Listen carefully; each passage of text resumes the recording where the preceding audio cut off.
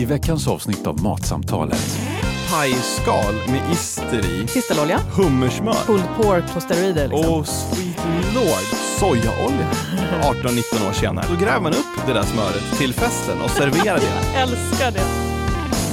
Vi vill att alla ska tänka mer på vad vi äter och var maten kommer ifrån. På Lantmännen så jobbar vi med mat från jord till bord. Och finns det egentligen ett viktigare samtalsämne än mat? Vi har bett matprofilerna Sigrid Barany och Johan Hedberg att prata om mat. Om råvaror, matproduktion, matlagningstips och en hel del annat som handlar om just mat. Välkommen in i samtalet.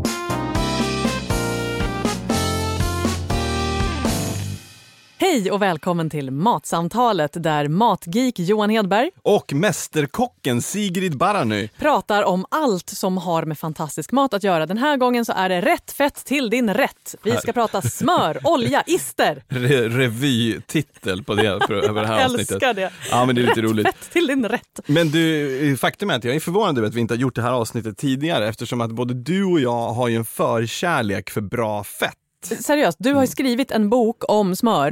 Men alltså grejen är att jag skulle kunna skriva så mycket mer, därför att det har hänt så mycket också inom smöret sedan den boken kom ut. Ja. Och jag har förstått mycket mer, och det känns som att jag så här, jag är ju fortfarande stolt över den boken, men det känns som att man skulle göra en riktigt fet uppföljare. En fet uppföljare.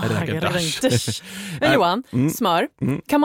Kan man göra sitt eget smör som hemmakock? Kan man kärna sitt eget smör? Absolut. Hur då? Berätta, tell me. Ja, men du vispar grädde. Och sen så du vet, så hör du din mammas röst som säger bak i huvudet så här, att om du vispar det mer nu, du kommer bli smör, och då vispar du vidare. Så det blir vispad grädde och sen blir det klumpar, och sen så vad som händer det är att sen klumpar det ihop så mycket så att kärnmjölken släpper, alltså den väldigt, och fettet blir kvar i bitar, och det är ju då smöret.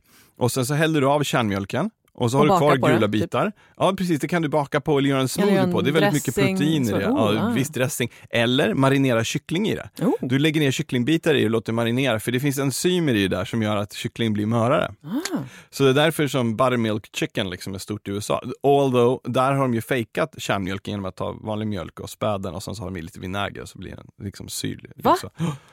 Kärnmjölk du köper i USA är inte den sån kärnmjölk liksom. Det är det som är fula. Vad deppigt. Men grejen är den att, till smöret. Exakt. Och sen så så klappar du upp det där, och så kan man ju skölja det då, vilket betyder att du häller i iskallt vatten i bunken där du har smöret, och så kramar du smöret och får ut mera kärnmjölk ur det. Så att du har mer bara fettet kvar liksom, precis. på ett trevligt sätt. Och sen så arbetar du i lite salt med en sked eller med händerna. Och så smakar man av det tills det är bra.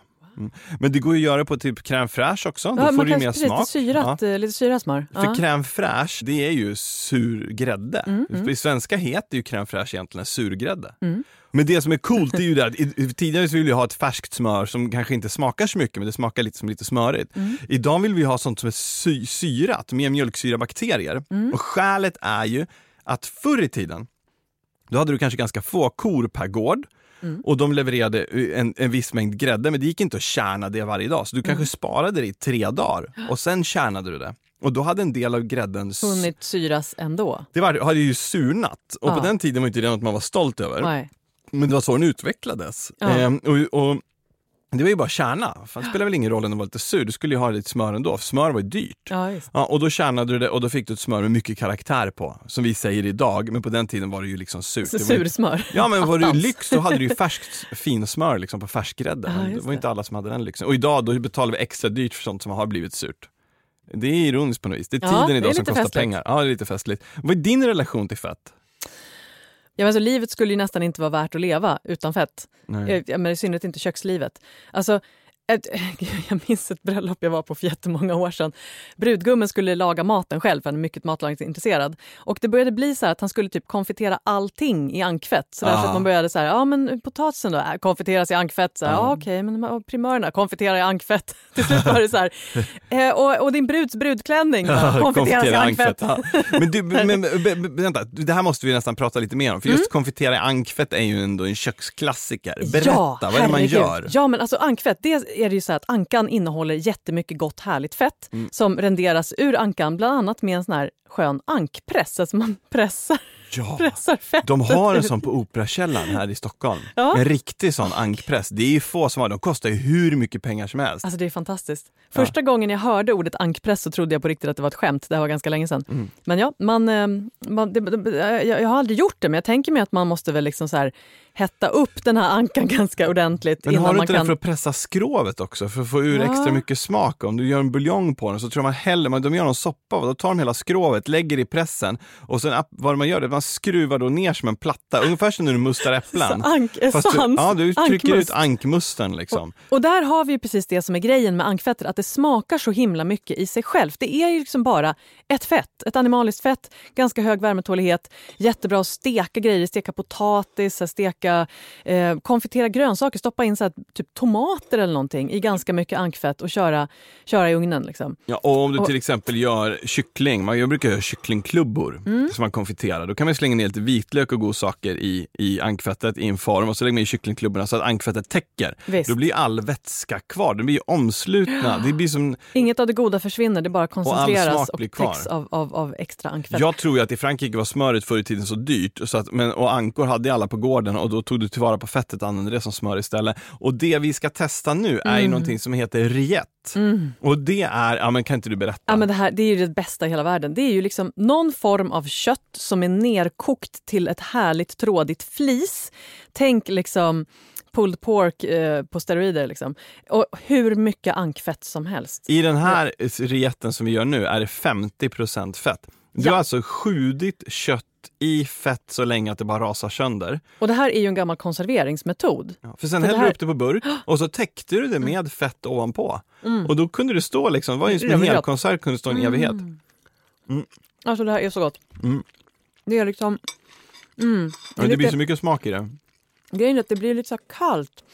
Det här med animaliskt fett som håller ju sig ganska stabilt, ganska fast i rumstemperatur. Det är lite samma grej som när man käkar sån gammal ischoklad man brukade göra på kokosfett. Just det. Så rilletten blir så här, den är lite kall och hal i munnen. Det är inte liksom som olja som bara är som en hinna, utan det är som en konsistens i det här. Den här är ju någon typisk sån grej som jag skulle ha på en bit toast och så skulle man gärna vilja ha någonting, typ en liten cornichon eller någonting till så du får sältan och syrligheten för det behövs för att friska upp den. Precis, något som knaprar och lite syra sälta till det här. Ja, då är det ju som allra bäst. Det närmast jag kan komma och beskriva det här, det är ju som en trådig leverpastej fast med en mera mild, vilt fågelsmak. Bra beskrivning där. Och det här, en rillette, man kan ju göra en superenkel rillette, man behöver inte särskilt mycket kött egentligen. Det kan man ju se som en sån här ekonomisk grej. I Ungern är det relativt vanligt att man får i princip ister med paprikapulver. Och kanske lite köttslamsor i, som ett pålägg till en brödservering på en restaurang. Ja. Och nu är ju det på så här finrestauranger, men det har ju varit bara ett sätt att så här, ta vara på fettet, använda det på något sätt. Man har inte råd med smör, man använder ister på flott liksom, på brödet. Och så lite kött i det där bara så att man får smak och sen paprikapulvret. Men alltså, om vi återvänder till själva, det här känns ju som att vi har pratat om ankfett nu.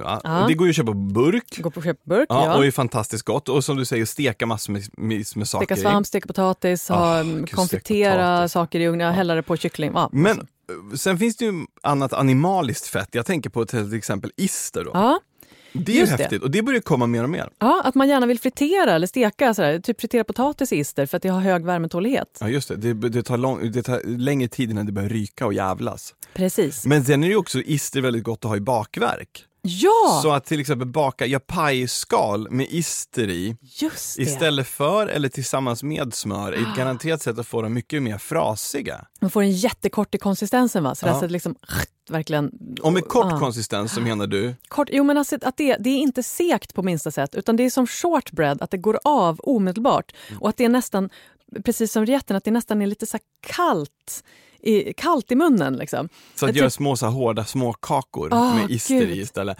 Och det här, då kan vi säga så här, men vadå fett som fett? Men det är inte, utan det reagerar ju på olika sätt vid olika temperaturer. Och det är därför det liksom... Bakegenskaper som man... Ja men det är som att jämföra, alla vet att det blir helt olika om du bakar med smör eller margarin. Och då är det klart att när du bakar med ister eller smör så blir det också två helt olika sorts kakor. Ytterligare en nyans. Ytterligare en nyans. Men du, flytande olja då, det är också ett jäkligt spännande kapitel. kapitel, just att vi har idag så mycket olika flytande oljor att välja på. Ska vi räkna upp några som alla känner till? Ska vi ta varannan? Okej.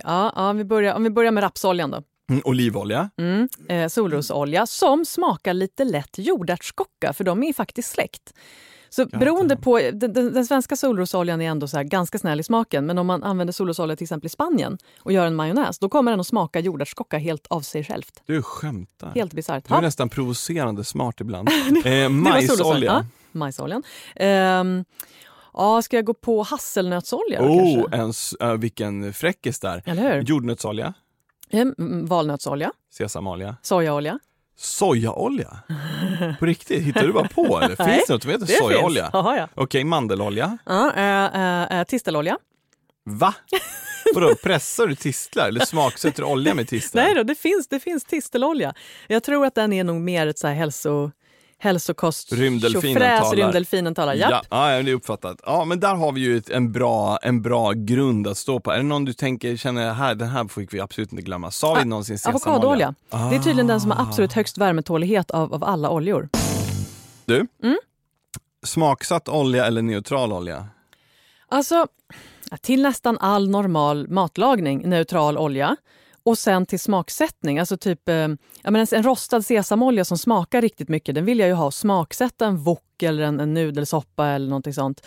En dippsås, bara så här soja, sesamolja, kanske lite risvinäger och ha och dippa så här dumplings eller på nudelsallad eller man kan nästan vad som helst är gott i det. Sesamolja är livsfarligt dock, därför att om lite gott, för mycket funkar inte. För mycket smakar brända bildäck. Ja. Varför vet jag hur brända bildäck smakar? Men jag liksom tänker mig... Varför gick vi härifrån att vara så här på mysiga retreats och prata känslor till att vara så här, och stå på så här svart bandana och bara elda bildäck? Du bara, vive la revolution! Det är det jag gör på söndag. Ljuvligt. Men så man kan ju göra sina egna smaksatta oljor. Det finns ju hur mycket som helst man kan göra. Man kan bara, du vet, så här, chilioljan, det är ju det vanliga. Och den ger man bort i present för det är så vackert med alla de här chilifrukterna. Men ingen använder det. Sluta ge bort det i present. Eller börja använda det, puckon. Det är ju typ gott. Eller typ citron. Kör ner, du bara drar av så här citronskal med en potatisskalare. Kör ner i olja. Du kan behöva värma den lite grann. Att man typ stoppar den på plattan och bara så här mjummar upp den så att den är så här, ska man tro 70 grader eller någonting sånt. Bara för att få ut smaken ordentligt. Just det, för att citronskalet ska släppa. Släppa lite aldehyd så att man får den där sköna smaken. Alla såna här smaksatta oljor, de håller ju inte i evighet, så man ska inte göra jättestora batchar på en gång. Rökt olivolja. Ja, det är vansinnigt gott. Jag fick ett ostron i Köpenhamn på Nimb för jättelänge sedan med rökt olivolja och lite dill och grillad citron. Alltså det var ju mycket där, rökt, grillad, karamelliserad, stylig. Så fruktansvärt gott. Och sen letade jag i evighet så här, hur får man tag i den rökta olivoljan? Nu finns ju jag har en sån här smoking gun, lätt att röka lite hemma. Och det behövs ju inte särskilt mycket rök för att röka lite olja. Det suger ju åt sig röksmak som väldigt mycket. Till. Ja, precis. Och hela köket suger också åt sig om man ska egentligen typ göra det på balkongen. Men smoking gun är kul. Det är en smidig grej för att bara smaksätta med lite rök. Ja, men exakt. Men man kan också göra som, jag tror att det var Mattias Dahlgren, tror jag möjligen, som jag läste om. Han gjorde rökt olivolja han sköd rökta laxfener i olja ganska länge. Så att de tar smaken från... Då får man också så här lite kärartade rökta. Och sen kan man ju mixa olja med typ örter och grejer. Så basilikaolja, dillolja, gräslöksolja. Det är ju också sjukt gott, men det är ju en färskvara. Ja, visst är det så. Men om man går över från smaksatt olja då till stabila grejer, nämligen smör, smaksatt smör. Spännande. Ja. Här kan du. Ja, sådär. Jag gillar ju att göra så här kryddsmör. Det tycker jag är gott. Det finns ju ett beryktat kryddsmör som heter Café de Paris-smör. Ja, vad är det egentligen? Det är ingen som vet, för den som kom på det tog med sig det i graven, men det har försökt att återskapas. Men i princip så är det ju smör som du mixar med lite örter, som till exempel förstås timjan. Och lite annat. Och sen så persilja. Har du, vad sa du? Persilja. Vitlök. Och sen så har du i tomatpuré, lite sardell. Sardell? Kan man ha. Wow. Kapris. Det låter mycket. Det låter så här både umami, syra, sälta, arom. Balanserar du det där bra, då får du ett otroligt potent smör som är så fantastiskt gott att ha på lite grillat. Är det lite så här att alla de där smakerna tillsammans blir mest en förstärkning av en köttsmak snarare än att det är en egen... Ja. Liksom, en egen smak. Det är med att det ska liksom hända något med när man lägger det på. Den är ju som natriumglutamat fast på riktigt. Nej, men den var den gör det. Tillsatser. Nej, precis. Nej, men den är ju perfekt just till kött. Så. Och ett beryktat smör. Men jag tycker att det är väldigt gott med till exempel citronsmör. Ja. Som att bara ha i citronzest. Alltså finrivet citronskal i smör. Gör det ju väldigt fräscht. Frida Ronge som är något av mina största idoler, en av Sveriges absolut mest kompetenta kockar som tidigare drev restaurang i Göteborg men som nu har flyttat upp till den kungliga huvudstaden. Hon brukade ju göra ett yuzu-smör. Det är alltså brynt smör med den asiatiska citrusfrukten yuzu i. Som är som en blandning lite mellan clementin, lime och grapefrukt i skalet. Exakt. Och går numera att köpa som någon form av så pressad yuzu i butiker. Japp, vilket är extremt trevligt för det är en så pass unik smak. Väldigt men hon gjorde ett yuzu-smör, så det var brynt smör med yuzu i som hon serverade till vitfisk. Och det var otroligt bra. Det var ju en av hennes paradgrejer liksom. Så får du någon gång yuzu-smör numera så ska du veta att det var hon som uppfann den där. Då ska man skänka en tacksam tanke till Frida. Ja. Men brukar du göra så här typ vispat smör och sånt till bröd om du ska ha en finare middag? Nej, aldrig. Inte? Jag orkar inte om jag ska vara helt ärlig. Det är så gott. Vispat smör är väldigt gott. Det är gott att vispa smör och ha i lite kryddning i det. Men jag är ju sån som jag gillar ju ett rumstempererat vanligt smör som är tacksamt att lägga på en smörgås. Okej. Jag är lite så. Men så kan jag också tycka att det är kul att experimentera med till exempel att bryna smör. Ja men exakt, det var där jag tänkte. Så här, bryna smör och så hälften vanligt och så vispa och så kanske i med lite citron och timjan. Eller, bryn smör, låt det svalna, rör ihop det med lika mycket vanligt smör. Och se till att du får med de här brynta partiklarna som är med. Då har du ett jättegott smör att bre på toast. Alltså, wow! Och sen så kan man stoppa i diverse olika kryddor i det där om man ytterligare vill liksom förstärka och leka med det. Otroligt gott! Men du, jag gillar ju också misosmör. Misosmör, genialiskt! Det är också en sån här grej. Men misopasta, det är så här sjukt enkelt. Misopasta som du rör ihop med smör. Ja, och du får jättebra smak. Just går det också annat som liksom... Och generellt, jag vet så kryddsmör. Jo, det här är också en sån grej som jag lärde mig utav, jag tror att det var något av systrarna Brydling som brukade göra här. Nu lät jag som jag satt här och pratade om när vi var ute i arkipelagen. Ja, men systrarna Brydling brukade vara där ute, förstår du. Och systrarna Brydling och Axel Munthe. Ja, just det, exakt så. Ja, men i alla fall. Ja, och tro banne mig om inte gamla köpmannen dök upp där, vet du. Hade han med sig nej men i alla fall. Och sen kom Maj på Malö roende. Ja, just det, Maj på Malö. Och vad gjorde ni för smör då? Ja, vi skådade oaxen i fjärran. Och då tog systrarna Brydling upp en panna och i skolan de skicka ett skålpund smör och färsk rosmarin som hade plockats i kaptenens trädgård. Så du sjuder rosmarin i smör. Och här är viktigt. För om du sjuder det, då betyder det inte att du bryner smöret. Det får aldrig gå upp i sån värme att det börjar brynas, utan det ska försiktigt puttra. Tillsammans med rosmarinet. Vad som händer här är att du kokar bort mycket av vattnet. Du får ett mer koncentrerat smör. Du får högre fetthalt. Rosmarinet släpper nu ut mängder med smakämnen i smöret. Allt det som är fett och vattenlösligt tränger ut och befruktar smöret med sin arom. Och sen så plockar du rosmarinkvistarna, behåller smöret och låter det antingen så häller du det över en bit biff som är precis perfekt vilad efter att ha grillats på hastigt och lustigt. Eller så häller du upp det i en skål av serveringsbar typ. Låter det komma ner och bli lite fast och sen så ställer du fram det på bordet och du har ett ljuvligt rosmarinsmör. Herregud. Ja. Man skulle nog kunna baka en äppelkaka med det där också, tror du inte? Rosmarinsmöret. Hummersmör. Hummersmör, låt mig gissa, man sjuder hummerskal va? I smör. Så att man får som en hummer. Så du får ur fonden liksom. Och så vitlökssmör. Här finns det ju, vitlökssmöret är ju ganska känsligt. För här finns det en mängd olika. Jag vet ju vad mina favoriter är. Du kan ju pressa ner färsk vitlök. Alltså färsk vitlök, inte torkad vitlök, utan färsk vitlök. Då får du ganska mycket sting i den. Den blir ju ganska bitig. Sen kan du ta torkad vitlök, alltså den som vi köper som vitlök i butikerna. Ja, just det, med så här fnasigt pappersartat skal på. Exakt, pressa i det i smör och då får du ett skarpt vitlökssmör, men inte lika skarpt som den färska vitlöken. Här är också skäl till varför inte alla använder färsk vitlök hela tiden, därför att det blir en helt annan smak på det. Ja. Eller så kan du ju också sjuda vitlöksklyftor i smör och få en betydligt mycket rundare och mjukare och mera rostad vitlökssmak i smöret. Eller så kan man rosta den i ugnen. Ja, visst. Eller så kan du kan konfitera vitlöksklyftor. Ja, till exempel ankfett. I ankfett, få ett vitlöksfett.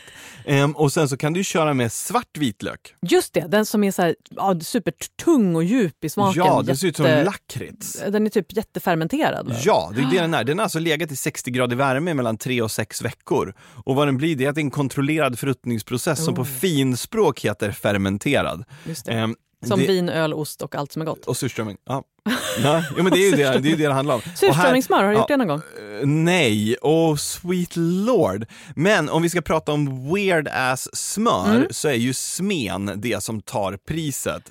Vad är smen? Alltså jag bara att säga det här ordet så känner jag att this can't be good. Grejen är så här att i Marocko, framförallt ute på landsbygden då, förr i tiden och till viss del nu också. Så när man fick en dotter då tog man då tog man grädde från getterna och så tjänade man smör. Och sen så slog man in det i ett litet paket och så grävde man ner det. Och när sen dottern gifte sig och man hade då ställde till med bröllopsfest. En liten stund senare. Ja, men säg så här 18-19 år senare liksom. Då då gräver man upp det där smöret till festen och serverar det då som en utav la pièce de résistance. Och det roliga är att en svensk journalist var på ett marockanskt bröllop och fick, för det finns väldigt lite skrivet om det här, och fick testa och beskrev det som att det var ett smör med väldigt tydlig karaktär. Ja, och det har ju då, man kan ju säga att med tydlig karaktär så menade han att det förmodligen smakade apröv. Men liksom härsknat, och sen har själva härskenheten härsknat och sen har det härsknat lite till. Och det är som att så här, bakterierna ju dör och deras så här barnbarnsbarn det har dött också. Härsknartekniksmöret. Härsknarteknik. Den bästa av sunkig teknik. Alltså, jag måste säga att jag älskar själva det här romantiska med att man tar grädde från den dagen när dottern föddes. Jag tycker det är jättevackert. Sen, liksom, ju längre det ligger där i jorden desto mindre vackert blir det på något sätt i mitt huvud. Men jag skulle inte tacka nej.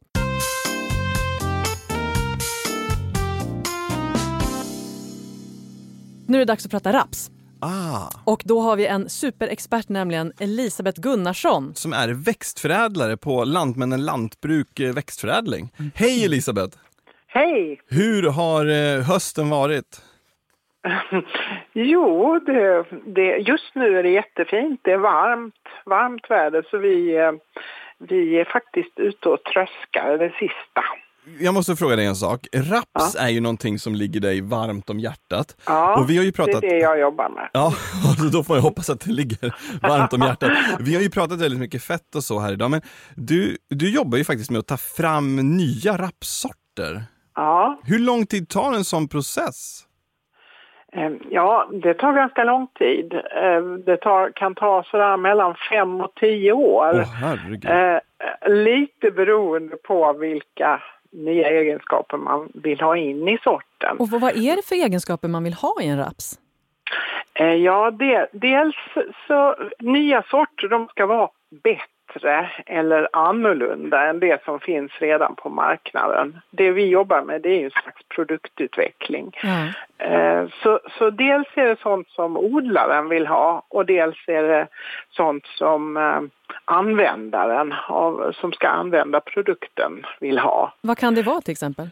Ja, för odlaren så kan det vara då hög avkastning av olja och sen så sådana egenskaper som gör att sorten är lätt att odla. Till exempel att den har sjukdomsresistens så att den håller sig frisk, att den har bra stjälkstyrka så den inte lägger sig ner och blir bara en enda kladdig massa. Men du, det där är någonting som jag tycker är spännande, för att jag som är uppväxt i närheten av ett jordbruk, när jag var liten då var det ju mycket vanligt att säden liksom låg på åkrarna, och när man tröskade var det ett helvete, du var tvungen att gå nära marken och riskera att få en sten och sånt där.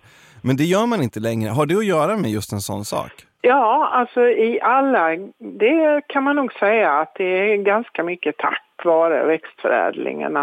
Att i alla grödor så har man jobbat på att försöka få starkare strån eller skälk så att det står upp och blir lättare att skörda. Och det bidrar ju också till att man får liksom en bättre hygienisk kvalitet på det man får in. Det blir inte ligger inte och blir fuktigt och äckligt. Men om man också tänker på sånt som smak, om man så här går in i köket. Ja. Vad tänker man på sånt när man tar fram en ny rapsort? Nej, kanske inte direkt. Nej. Därför att rapsoljan har ju en väldigt god smak naturligt. Men då hur stark eller utpräglad den här smaken är, det påverkas väldigt mycket hur pressningen sker. Hur går det till då? Liksom, vad är det för skillnad? Ja, man kan kallpressa eller varmpressa olja och då blir det 2 olika produkter kan man säga.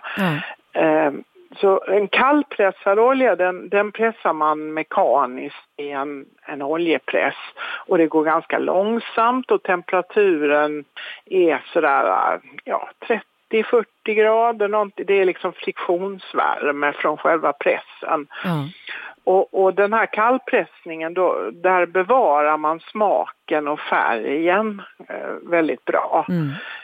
Och oljan den kan då smaka den kan smaka lite friskt och grönt och det är liksom beroende på vem man frågar, men den har alltid en mer eller mindre utpräglad nötsmak. Och hur mycket får man ut i en sån kallpressning? Ja, man får ut kanske en 25-30%.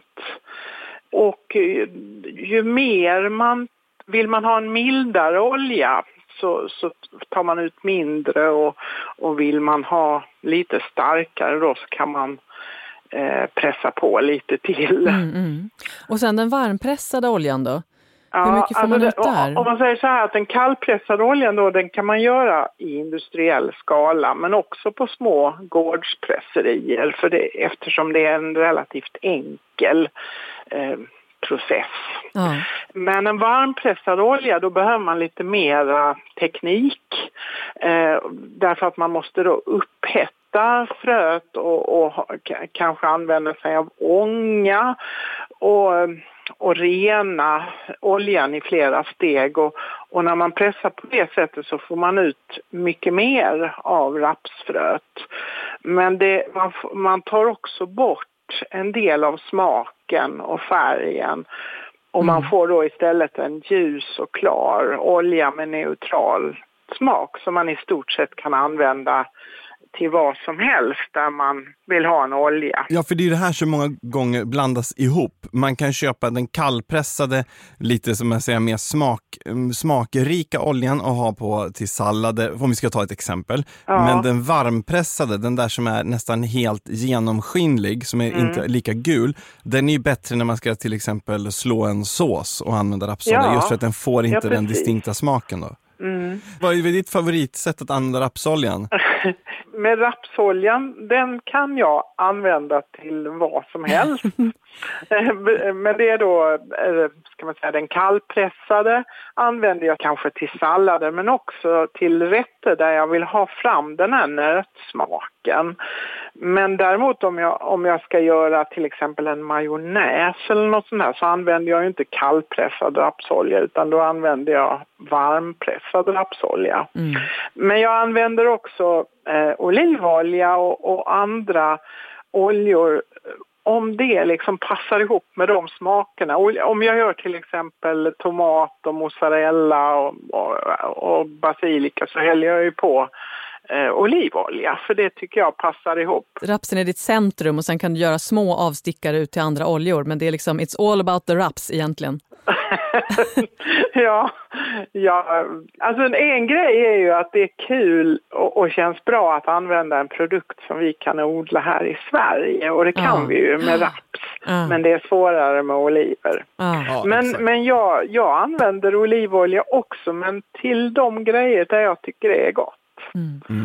Du Elisabeth, det här skulle vi kunna prata om i ett helt eget program känner jag. Och jag tror att en av de viktigaste poängerna vi får fram här är just det där också, att när vi har något som är så pass smakrikt, som faktiskt odlas på våra åkrar och inte behöver transporteras så långt och är så pass bra som rapsoljan är, så kan vi kanske enas om att vi borde alla jobba för att svenskarna använder mer rapsolja. Raps i centrum helt enkelt. Ja. Tusen tack för att du kunde vara med i Matsamtalet. Tack snälla Elisabeth. Tack så mycket, det var roligt att vara här. Men du, det är ju vansinnigt modernt med olika fröer nu. Liksom. Vi har aldrig varit så intresserade av sånt. Nej, tidigare. det ska vara typ fågelfröbuffé till frukost i grejen. Ja, lite så. Ja. Men då tänker jag så här, varför kan man inte köpa rapsfrö? Ja. Fick någonstans säga så här, vad sa hon? Du pressar ur 50%, och resten det går till kvar. Djurfoder. Ja, och det är ju jättenyttigt för djuren. Ja. Nu säger ju inte jag att bara för att det är nyttigt för djuren så är det nyttigt för människan, vilket vissa människor ibland får för sig, att bara för att de här myrorna inte dricker det här, då kan inte vi heller dricka det. Det är därför man äter typ hundmat. Ja, exakt. Point taken. Ja, och det är därför vi inte bor i men utan vi har ja exakt, jo det är sant. Men om det nu skulle vara det, om det skulle vara bra. Ja. Alltså det är ju typ i pressrester från raps så är det ju det är protein, det är fibrer. Ja, men du är hela skalet från kärnan. Ja, men precis. Undrar om det typ är gott. Ja, och jag tänker så här, tänk att köpa, kan man inte ha rapsfrön och använda det i typ en müsli eller ha i filen, liksom ha i en matsked rapsfrö. Du måste få jättemycket bra fett och det här är förvånar mig. Varför kan någon förklara för mig varför finns det inte rapsfrö att köpa i svenska butiker? Respektera rapsen. Ge oss rapsfrö. För gör man egentligen någonting med rapsfrön idag? Det finns något så här chokladföretag i Helsingborg som kör med rostat rapsfrö i någon av sina choklader. Jag har inte testat. Där jag bara har vi en hört början. Det här känns som att de borde man ta och ringa och fråga, hur kommer det sig att ni gör det här och vad köper ni rapsfröna? Går de inte och fulplocka någonstans? Precis, finns det självplock? Ja, rapsfröplock. För det är så här rapsskidda, så är det också typ så här, jag vet inte, 10 frön och de är inte jättestora. Det är som knappnålshuven liksom. Så det är ju ett visst pyssel. Ja, men jag menar, om man har så här en matsked på gröten liksom. Ja. Men förutom den väldigt roliga grejen då med rapsfrö, så får vi se om vi kan fixa något på det. Vad använder du rapsolja till och vilken rapsolja använder du? Ja, alltså jag föredrar ju att antingen ha en kallpressad smakrik på salladen. Men använder du mycket rapsolja? Jag använder faktiskt jättemycket rapsolja. Kallpressad eller varmpressad? Varmpressad. Varför då? Alltså den smakar ju i princip ingenting, vilket är vad jag vill om jag ska typ steka. Ja, om jag ska steka grejer, om jag ska göra en majonnäs, sånt liksom. Då vill jag ju kunna smaksätta på mitt sätt så att den ska bara vara så här en duktig olja. Exakt. Och det är den ju fantastisk på. Sen har jag ju alltid kallpressad hemma också och ha till som någon smaksättning, hälla på någon grönsak. Det är så här, jag måste erkänna att jag var lite dålig på att använda kallpressad rapsolja. På att få in det, men det är som att man måste liksom tänka efter så här. Man måste vänja dig vid smaken lite, det är en väldigt tydlig smak. Vart ska den här väldigt nötiga smaken, vart ska den? Men jag kan ju tänka så här, man kan typ droppa den i soppor och sånt där för att få en liten sån här nötig, lite halvbäsk en grön ärtsoppa liksom. Ja. Men jag tror också, det är ju väldigt populärt, många gårdar som säljer sin egen rapsolja. Och där tror jag, precis som olivoljan så är ju inte all top notch, men det är väldigt mycket liksom som jag tycker har blivit bättre de senaste åren. Ja. Det tycker jag är skithäftigt. Och det kommer så här primörpressoljor som är som väldigt gröna i smaken, superläckra. De ska man ju ha i kylen för att de ska hålla liksom, ska man använda dem ganska fort. Som gräsighet i smaken. Ja, precis. Men sen kan man ju också köra med dubbelfett. Alltså om man gör en majonnäs på varmpressad rapsolja och sen så droppar man i baconfett. Så att du har liksom stekt bacon på svag temperatur. Inte så att den blir brynt och bränd. Utan du vill att bara fettet smälter ur. Så säg på 5:an, kanske 6:an på en 10-gradig skala. I en tjockbottnad stekpanna. Så smälter man ut baconfettet. Så låter man det svalna lite grann och sen så gör man majonnäsen och sen så vispar man i lite av det här baconfettet som man tillsätter droppvis. För då får du den här rökta smaken på majonnäsen. Man har en klar, fluffig baconmajonnäs helt enkelt. Jag brukar ju ta i med storsläggan och mixa ner hela baconet, men det var ju mycket mer elegant. Men det var inte äckligt det heller. Men jag tänker också på märg och jag tänker på så här smält talgfett från typ entrecote, hängmörad biff. Att köra ner i en bea, att så här, köra ner i en rödvinsdoja rapsolja, den typen av grejer. Märg har man ju använt jättemycket i fransk och italiensk matlagning som just som så här, svårartat smaskig smaksättning i en risotto. Massor av märg i en risotto. Helt underbart. Man får den här djuriska kötttonen. Där i sitter ju så kopiösa mängder smak. Kopiösa mängder. Jag gjorde något märgsmör. Jag mixade smör och märg. Ja, jag delade märgben och så rostade dem i ugnen och så mixade jag det med smör. Och, now we're talking. Ja, eller hur? Va? Det är så kaligulanskt så det är löjligt. Det är så dekadent, jag vet inte, det finns inga ord. Min tunga sjunger när jag tänker på det här. Men du, är det någon som har fötterna i rapsåkern så är det väl våran ständigt återkommande favoritgäst. Thomas Orenius. På Alvastra Kungsgård. Hej Thomas! Hej på er! Hej, hur har veckan varit? Ja, men det är bra. Vi håller på och sliter här med höstbruket och försöker harva så att vi kan komma med såmaskinen här vart efter. Harva? Jag som är så här stadsig och dum i huvudet, vad är det för någonting? Ja, men vad ska jag jämföra det med då? Som en trädgårdskratta kanske, något i den stilen som vi drar efter traktorn. För att jämna ut och krossa koker och jämna fälten efter det som är plöjt. Aha. Så att vi får en jämn såbotten där vi kan lägga fröna på. Och förhoppningsvis ska de ju gro här sen och börja växa redan på hösten lite grann. När jag växte upp så var ju grejen den att när jag var tillräckligt gammal så lät min pappa mig köra harven. Och då är ju det... Och, ja, men det var lite så. Och då är det ju massa såna här som krokar som går ner i marken för att liksom slå sönder jordkokorna. Men så sitter det också i princip mellan traktorn och harven, alltså längst fram på harven sitter det som en platta. En planka kallades det då. Vad kallas det nu för tiden? Ja, om man i alla fall köper en svensk sån harv så kallar vi det för crossboard. Och det är ju, har ju samma funktion. Förr i tiden hette det sladdplanka och nu heter det crossboard. Men du, såg ni någon raps nu på hösten? Ja, absolut, det gör vi. Vi har tjongat ner 4 fält med raps och det ser väl ganska lovande ut. Vad pratar vi hektarmässigt? 50 hektar ungefär. Herre jävlar, ursäkta, det är alltså 100 fotbollsplaner ungefär. Oj, och hur mycket liksom rapsolja blir det av det ungefär? Det är ju en väldigt bra fråga, men det kan jag nog inte svara på. Men däremot så vet jag hur mycket rapsfrön det kanske kan bli. Så jag får 3 ton per hektar eller något sånt. Vi odlar ekologisk raps så vi har inte några förhoppningar om att ta jätteskördar. Men säg någonstans mellan 2 och 4 ton kan det ge. Och så en 150 ton rapsfrö. Men du, när man odlar raps, då får man ju ganska mycket ogräs. Och du får ju inte spruta mot ogräs, för du har ekologisk odling. Hur löser du det då rent praktiskt? Jo, men vi har ju en hacka som vi kör med emellan såraderna som det sitter skär på. Och då skär man bort ogräserna som är mellan raderna. Och sen för att det där ska fungera, för det är ganska tajt in på raderna som man hackar, så sitter en kamera som känner av var raderna är. Och sen så styr hackan sig själv med hjälp av en dator så att man kan hacka så stor del av fältet som möjligt utan att hacka upp rapsen. Så det är en jättefiffig uppfinning det där. Men du, pressar ni någon raps själva på gården och har så här vår hemgjorda olja i köket och så, eller? Nej, det gör vi faktiskt inte. Utan vi säljer den. Men den går ju givetvis till större aktörer som gör rapsolja och ekologisk rapsolja av den. Använder du mycket rapsolja själv eller är du mer så här smörkille? Nej, men vi kör rätt så mycket flytande margarin och i det så här finns det ju en hel del rapsolja och när vi steker och så. Så att vi har nog mer rapsolja än smöriga faktiskt. Ljuset lite dog i Johans ögon här. Han sitter och gnuggar sig i pannan. Fast jag vet ju att ska det bli riktigt god mat så ska man ju ha mycket smör. Ja, och så där nu börjar det andas igen. Tack så mycket. Skönt att höra. Det är det med tricket alltså. Men med det sagt, tillbaka ut i rapsåker med dig och vi hörs igen nästa vecka. Absolut, det gör vi.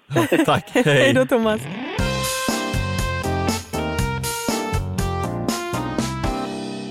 Hörru du, jag har tagit med mig en fullkomligt potpurri av smör. Alltså det ligger 6 stycken sorters smör det här och bara väntar på här att har du en sked och här har jag en sked. Och låt mig nu berätta.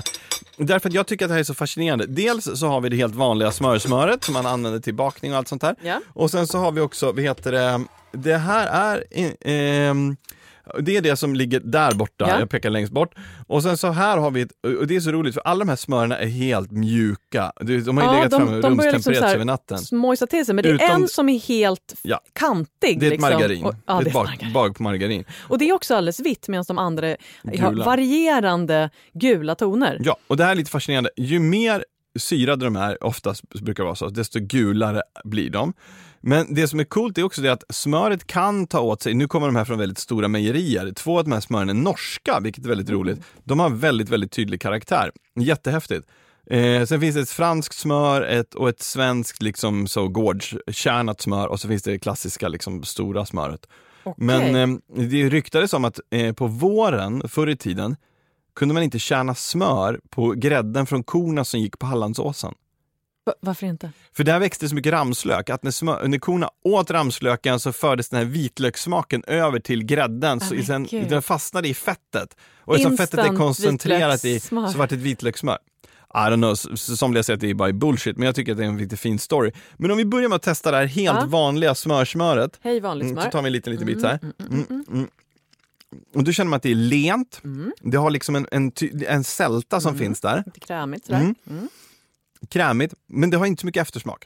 Nej. Och det är viktigt att äta, när man har smör då ska det vara rumstempererat så att det smälter i munnen. För om du tar en bit kallt smör och stoppar in i munnen då blir det bara som en fet hinna runt om. Så känner du liksom inte vad som händer. Nej. Sen skulle jag vilja rekommendera det här. Det här är då knallgult. Ja, det här är det, vänta, jag tror Oj. här är det norska smöret. Oj, det här var något helt annat. Eller hur? Här är salt, riktigt salt. Det är riktigt salt, det är tämligen syrligt.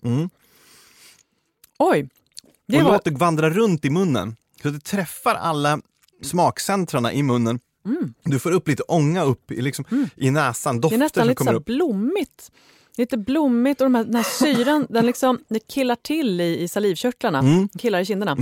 Otroligt spännande karaktär på det. Fantastiskt Då skulle jag gå över på det här. Det franska smöret. Mildare. Mildare och ostigt. Exakt. Det smakar just ost. Den där smakar... ostigheten har ju också med hur man syrar det. Ju längre, oftast, jag har testat att syra smör ganska länge och jag vet att när jag var uppe på Färviken och käkade där, det smöret man får där, det är ju syrat så ganska länge och då det har en liksom tydlig ostkaraktär så. Det är ostkaraktär ungefär som osten på en varm macka, alltså grillad ost som börjar släppa fett. Den typen av ostkaraktär, fantastiskt gott. Och sen har vi ett svenskt gårdsmör. Också tämligen gult. Och det här är nästan, jag känner att det var väldigt lätt. Det smälter snabbare och rinner ner liksom. Det gör det. Och försiktigt saltat. Och så det sista här är ett annat norskt smör. Som är mera, sådär. Nu är vi nästan tillbaka i grundsmöret. Jag tycker att den har en ganska skön, den har någonting nästan åt härsket-hållet. Fast inte på ett dåligt sätt, utan att det börjar bli så här lite fränt, en fränhet. Ja. En god fränhet. Ja. Jag älskar, jag måste säga det. Jag propagerar för att man i möjligaste mån ska stötta de svenska tillverkarna och producenter för att det genererar arbetstillfällen och det genererar liksom mycket positiva effekter för resten av samhället. Plus att vi bevarar det svenska liksom matarvet. Men det här norska smöret, det är helt galet. Och det säljs i nästan alla norska butiker och det tycker jag var väldigt häftigt, även fast det kostade lite då. Men jag menar, har du chansen att bo nära någon smörproducent i Sverige så se till att stötta dem med deras produkter för att det finns en hel del riktigt vansinnesbra skapare. Du, innan vi föräter oss på smöret. Det här var roligt. Hurra för fettavsnittet. Hurra för fett. Ja. Matsamtalet är väl tillbaka igen om en vecka. Det är vi. Ät mycket smör. Och tusen tack för att ni lyssnade. Hej. Hej. Du har lyssnat på Matsamtalet med Sigrid Barany och Johan Hedberg i samarbete med Lantmännen. Vill du lyssna på fler avsnitt eller hitta tips och recept från programmet? Surfa in på lantmannen.com/matsamtalet. Matsamtalet görs av produktionsbolaget Munk.